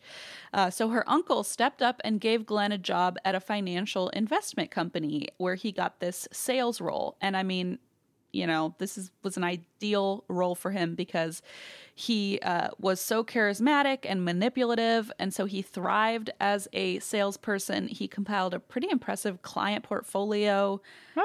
He was just, you know, killing the game. I'm glad you said that it was going well for him, because I was nervous for a second that someone with that kind of ego was going to be responsible for people's money, and like it was going to get bad. Like he was going to like take money or something from people. You know, this was like I feel like a high point. You know what I mean? Okay. Like he was like, oh, I'm good at this. But I think also ultimately not super great, because it's like, okay, I'm just practicing my skills on people, like my manipulation. I'm practicing my charisma and how to get people to do what I want. I'm practicing my schmooze. Yeah. So he did really well in this role for what it's worth. And he seemed to calm down, at least temporarily. They seemed relatively normal at home for several years, but behind the scenes, Anne and Glenn had serious issues. So here we get into some of the darker stuff. Glenn was obsessed with porn, and he was angry that Anne wouldn't emulate the things he was watching. Oh, yikes. Okay. Uh-huh. They did couples therapy together, and in therapy, he complained about being sexually neglected by his prudish wife. Oh, okay.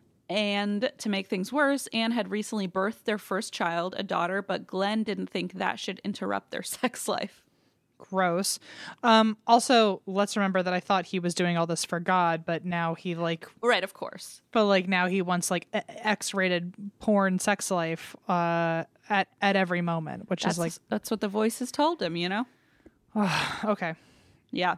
So luckily, I don't think you should worry because Glenn had a solution to fix this problem. I think I should worry, actually. Whatever you should really worry. I think you should worry. He started advertising for sex partners in Brazil. Okay. This is his plan. And he would assess this. This is what he's proposing, at least. So he would advertise for sex partners in Brazil and assess around 100 female applicants, narrow it down to 35, and then sign 2-year contracts with them, which required alternating shifts to ensure he could have sex with someone every day. Sorry. Sorry, that's just not what I saw coming. But okay. Sure. Yeah, I mean, what else? What else? So off the wall. So unsurprisingly, this did not work out for him, and also unsurprisingly, the therapist diagnosed Glenn with narcissistic personality features. Well, fucking finally. Yeah, he's like, "Don't worry, shrink. I got a plan." And they're like, "Oh dear Lord, this is worse than I thought." The second you said that him and his wife started going to therapy, I was like, day one, I hope this therapist has something to say. It's like, ding, ding, ding. I think I'm going to write about this in my memoir someday. Yeah. Yeah. So he quits therapy. He started attending more of this group awareness training. And on top of that, he started drinking and doing drugs. Just perfect. The perfect storm kind of coming together. So Glenn's younger brother, Justin, stepped up to help Anne raise her baby, which is, I think, very sweet. So her brother-in-law stepped up to help raise the baby, while Glenn unfortunately spiraled into addiction and deeper delusions. So at age 26, Glenn left his wife and child and moved in with his younger brother, Justin, who had been basically living an unassuming and content life until Glenn started using his tactics on Justin. Oh, man. So, man, I really wanted him to be the unsung hero of it all. The hero. I know. It's very sad. So over time, Justin, who had been previously grounded, but remember, had been raised by his mother to follow Glenn with everything no Glenn questions. says. Yeah, everything. is right. Yep. And so he already has this kind of background of being inferior to Glenn and doing what he says. So he starts to believe Glenn's delusions, and they're living together. So he's just around him, 24/7. So he starts to believe Glenn is correct about his delusions about God, the church, the apocalypse. And meanwhile, Glenn kept sleeping with his estranged wife until their second child was born. Oh, God. So they were able to procreate, I guess, was his plan. Tensions increased at this point, and they finally divorced. And in the LDS community, this was deeply, deeply shameful. It was considered, very, very shameful to divorce. So Glenn found himself, for the first time in his life, on the wrong side of church opinion. And finally, for the first time, this is what did it. Yeah, okay. I was going to say, he's been on the wrong side of society's opinion for quite a while, but at least of my fucking opinion, but whatever. I guess mine doesn't fucking matter. So he was shocked and furious. He was like, "Excuse me, don't you know I'm supposed to save you from the apocalypse? Right. Don't you know that I and my 32 Brazilian wives are going to spare you from a fiery hell?" I don't know. I would love to sit down with him and ask in detail how he got there, but okay. I just have a lot of questions. But they were like, "Sorry, dude, you are not following protocol." And he, at this point, became even more obsessed with spirit, aka the voices in his head, and his spiritual work. In fact, he wanted to quit his job to focus on spirit and his destiny full time. His cousin moved in with him, and unfortunately, his cousin had been diagnosed with both bipolar disorder and schizophrenia. So now he has somebody else extremely vulnerable that he can coerce. Yeah, maybe they're enabling each other in some way, or Yeah, it's not a good combo, as we can kind of probably predict. Glenn asked his cousin to coach him on how to fake a psychotic break. Oh my God. Yeah. Wait, Glenn asked his cousin? Yeah. Okay. Because God. his cousin had, schizophrenia and bipolar. And so he said, can you teach me how to fake a psychotic break? Because I would like to leave my job and live on disability so that I can pursue my spiritual calling. I'm sorry. Every bullet point feels less godly, but Oh my God, that's so sad. So is the cousin, do we know if he's the one who said that later? Like, did he admit that, or did Glenn say this? Like, oh no, I just asked. That's a great point. I'm not sure where we got that intel. I'm not sure. Either way, it's I feel bad for both of them. Yeah, but it's just like a toxic relationship at the very least. It's a toxic relationship. Yeah. So Glenn came up with other strange schemes to raise funds for his holy mission. He suggested they start an escort business where they would recruit women as sex with his workers. 32 Brazilian wives. Hang on. Yeah, no, wait. those are separate. Those are for him only. Okay. Okay. So they would recruit women as sex workers to make money. And remember, this is to raise funds for his, holy journey, his holy mission. Mm-hmm. So he asked his cousin if he'd be willing to kill people. What? Because he needed someone to be the muscle behind this operation. He asks a lot of favors of this cousin, and they're all tall orders. They're all big asks. They're all giant asks. And his cousin agreed to this. Okay. But said, I'll only do it if it's in the name of God. And he says, oh, yes, absolutely. This is a spiritual matter. God is, directing me. And so we got to do it. Uh-huh. They made business cards for this business, but they never actually followed through. Do we know what the business was called? No. And I want to see this business card so badly, and I don't have access to it. But I just can imagine. I know Vistaprint wasn't around, but their Vistaprint order of I think someone from Vistaprint should have called the police if they were in charge of making these cards. Or Kinko's or wherever they were getting these printed. So they made these business cards, never actually followed through on it, thank God. Glenn's sister Heather at this point was alarmed by Glenn's behavior and wrote letters to church elders pleading for help on behalf of Glenn. Instead of helping him, the church excommunicated him. But at this point, he didn't care because he was on his own righteous path. He didn't need the church to be supportive of him. Right. He only needed Spirit's command and his own followers. Well, yeah, I mean, if his whole plan is to overthrow the church, why would he care what the church thinks of him? Exactly. He already knows they're not going to like him when he overthrows them. So exactly. He already thinks they're the bad guys, Yeah, yeah. So Glenn next starts dating this 22-year-old waitress named Carrie, and she looked up to him, again, someone very vulnerable, as the first person to treat her well after a traumatic childhood and abusive relationship. So Glenn essentially tricks Carrie into trusting him and attending one of these group awareness workshops, where they deprive you of sleep and insult you and abuse you. And so he convinces her to do this group, or tricks her into going. And the trauma of the seminar essentially opens her up to just unflinchingly following him. She became basically putty in his hands. Oh, Carrie. And it gets worse because to further bind her to himself, Glenn then secretly dosed her with ecstasy and basically turned her into a regular drug user because she was suddenly addicted to drugs because he was just dosing her and then she needed the drugs, Oh my God. It's so twisted. And she became a regular drug user and they sold drugs together at raves to make money. Carrie helped Glenn officially fake his psychotic break that he had asked his cousin about, and he took antipsychotic medication while finally collecting these welfare checks he wanted so badly. So I don't know anything about I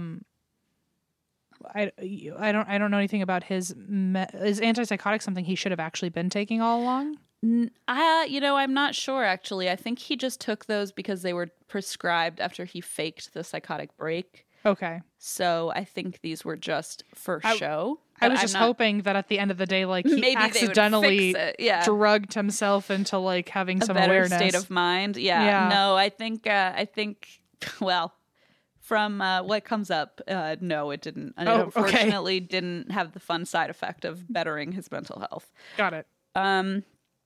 Eventually, he and Carrie became addicted to cocaine and meth.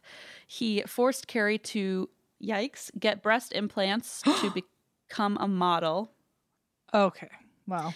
And she began working part-time as a stripper to pay for the procedure on her own dime because he didn't even pay for it. Of course not. He said, you have to dance to make the money to pay for your procedure. And for God, by the way. Also. But it's all for God. Yeah. Meanwhile, Glenn searched for more young women to recruit as quote-unquote disciples. He briefly dated one woman who quickly realized she was in danger and broke up with him, thank goodness. But not long afterward, he and his brother met 24-year-old Dawn Goodman at a murder mystery dinner party, which I guess is nothing sacred anymore, is what I have to say to that. Freaking murder mystery dinner party, so fun. The so real nerdy. mystery is like, what is going on? Yeah, they didn't sign up for like the real deal murder mystery party, but here we are. So Dawn, unfortunately, had recently hit what she described as rock bottom. She had attempted suicide. And so she had converted into the LDS church during her recovery and had found peace and hope there until Glenn showed up. And like he had learned in his freaking group awareness training, he began showering her with affection, which is something she was not used to. And she did that, classic response of fawning. Glenn convinced her to attend one of these group awareness trainings, and this kind of broke her down and binded her to him like he had done with Carrie. God. He started collecting, it's a terrible word, but it's what he did, like collecting roommates and friends and bringing them to these trainings until everyone close to him was just like into this philosophy and fully trusted his leadership. It's disturbing. It's disturbing. Like the levels of manipulation. How many people in his immediate life at this point are being affected by him? Everyone, right? A lot. Yeah, I would say everyone probably. Mm-hmm. Okay. And the people who realized they were in trouble, like, got out of there, How, and did Carrie didn't end up ever, like, I don't know. I feel like that was I was expecting that story to end where, like, he became, like, another wife and, like, he got her pregnant and things. But that was just a kind of a random that flew in and out of his life, or? No, she's still involved in this whole circle. He's just now adding to the people he's already gotten. So he has Carrie, he has Dawn, and now he's, bringing more and more roommates and people into this, like, circle of his disciples, quote unquote. So Glenn dedicated all of his time to giving these friends individual attention to keep them complacent and dedicated to him. So there's this, we just talked about this on Rituals, but this like level of persuasion where he's giving them individual attention. He knows how to keep them on the hook, basically. And so over time, he focused especially on Dawn, and he revealed his life's mission to her as the warrior prophet, and explained to her how he would follow God's word to save the LDS church from its corrupt and incompetent leadership. At this point, he believed it was his purpose, not God's, to usher in the apocalypse himself.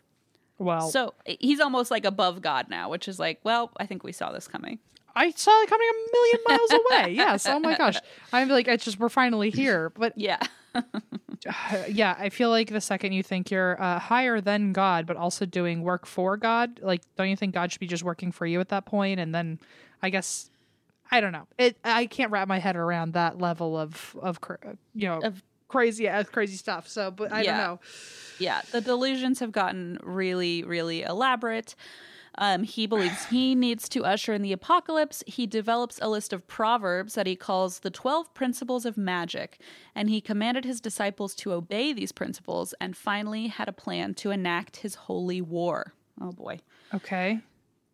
So together, Dawn, Justin, and Glenn would raise enough money to travel to Brazil and recruit orphan children as future soldiers for his cause. Oh my God, it gets so much worse every time. It just keeps getting fucking worse. It's like, well, at least orphans aren't involved. And then all of a sudden, Surprise. Yeah. man. Okay. And you said these are these 12 rules of magic. What'd you call it? Yeah, the 12 principles of magic. Huh.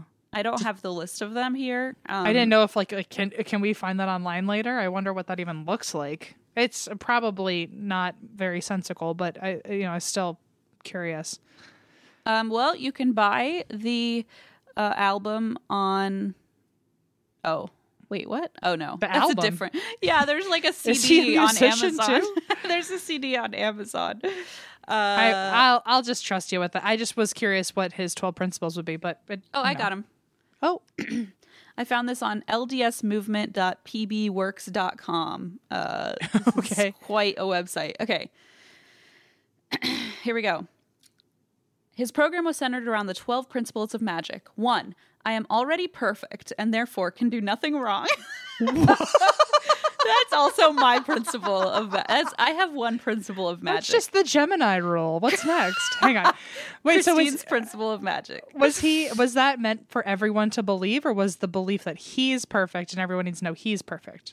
I believe it's for everybody. Okay, well that's at Yeah. least that's nice and generous. Yeah, I guess so. Okay. 2, there is no such thing as right and wrong. This is like if you ask a child to say like the opposite of the golden rule or like the opposite of what morality is. It's just like so transparent. 3, I am all powerful and therefore the creator of and accountable for everything that occurs in my life. Now that sounds like some of The Secret bullshit. Yeah. 4, life is always right. I embrace all of my results. 5, all of my results I have created to learn from at some level. 6, I know nothing. Oh, hang on. Sorry. Is one of his principles, everything I do is right and I know how to do everything and I'm the best. And then the next one is, I know nothing. Literally, life is always right. Everything I've created and I know nothing. I believe nothing. I simply perceive without fear. Okay. I also know nothing, but I also know nothing. Yeah. okay. I am already perfect. That's my first one, and can do nothing wrong. And I know nothing. Those I are like my it. 2 principles. I'm perfect. I don't know. I don't know anything. 7, it is of no concern to me how accurate or inaccurate my perceptions are, and therefore I am always right. What is going on?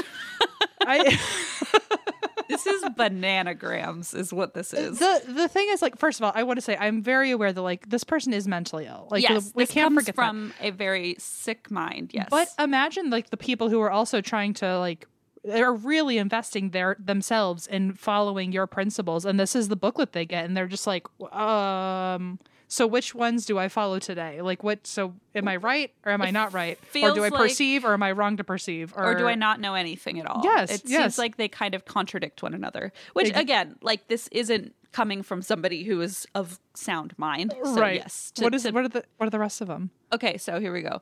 8, unconditional fearless love is the most powerful force in the universe. Well, that's lovely. I love that lovely. one. Number 8, I can vibe with. I kind of like 9, except out of context. So 9 is spirit knows. And that's it. Ooh, I that's do love that. kind of witchy. I like it. Yeah, I love that one. 10, I gain total control by losing all control. Wow, some of these sound like they could be in a self-help book. I feel like Tony Robbins wrote this. For sure. 11, life is such a precious gift, and when I give back to life, immediately life gives more back to me, and therefore I am forever in its debt. What goes around comes around. Keep in mind, he asked his cousin if he would kill for him. Yeah, that's true. 12, there is a higher power than mine, and that is my Savior, Jesus Christ, the Son of my Father. Oh, okay. That So- one I don't vibe with as much. But, you know, I liked unconditional love or something. I liked Spirit Knows, and I liked I Don't Know. And I guess I'm a quarter in belief with him. Honestly, more than I expected. Me too.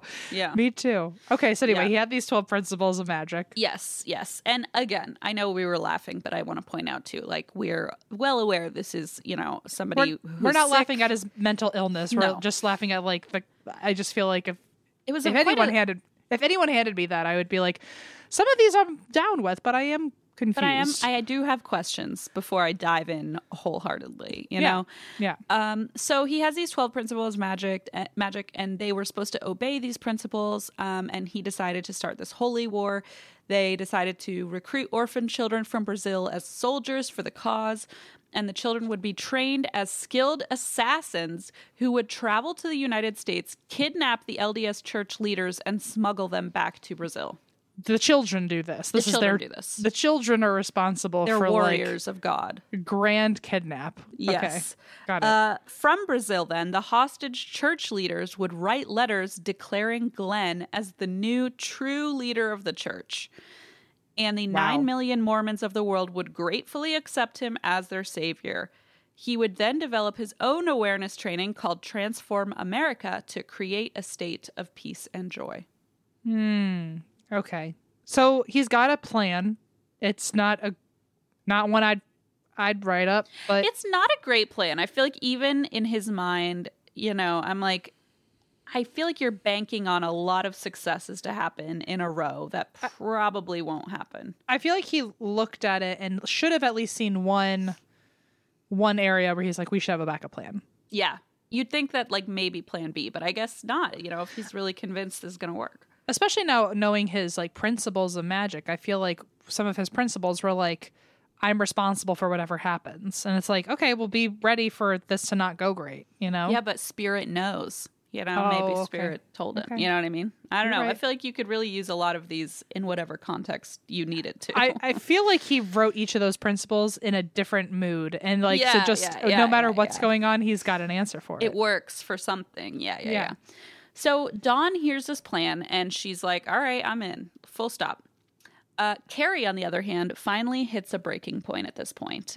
She packed her things and left, and actually later became a professional model and Playboy centerfold all on her own. All right. So proud of her. All right. Get it, girl. Overcome your trauma and be successful. Love that for you. Their other roommates moved out too, thankfully. So now Glenn had most of his disciples gone, and he turned fully to Justin and Dawn as his loyal soldiers and decided it was time to enact his plan to take over the church and save the world. But first, he needed $20 million to do that. Oh, wow. Don't we all need $20 million? To do the big plans in life that we have. Yeah. So selling ecstasy at raves wasn't really getting him close to that 20 million. So he decided on a new plan, which was to commit extortion and murder instead. Okay. And this way he would, create a state of peace and joy at the end. But remember, the end justifies the means. So if he has to murder and extort people, it's all part of God's plan. They're just a pawn in this chessboard of life. Exactly right. So in Glenn's mind, he could do anything he wanted or needed to in order to carry out Spirit's holy orders, and God would approve of this. He was above the law, above the church, and above all morality, because nothing is right or wrong. He was morality. He was like his own sense of morality. It was simply God's word and his destiny. There were only results. That's all he wanted. So Glenn told Dawn and Justin that together their trio made up a holy trinity called the Children of Thunder. Ah, I see. Okay, I forgot about the Children of Thunder title here. Okay.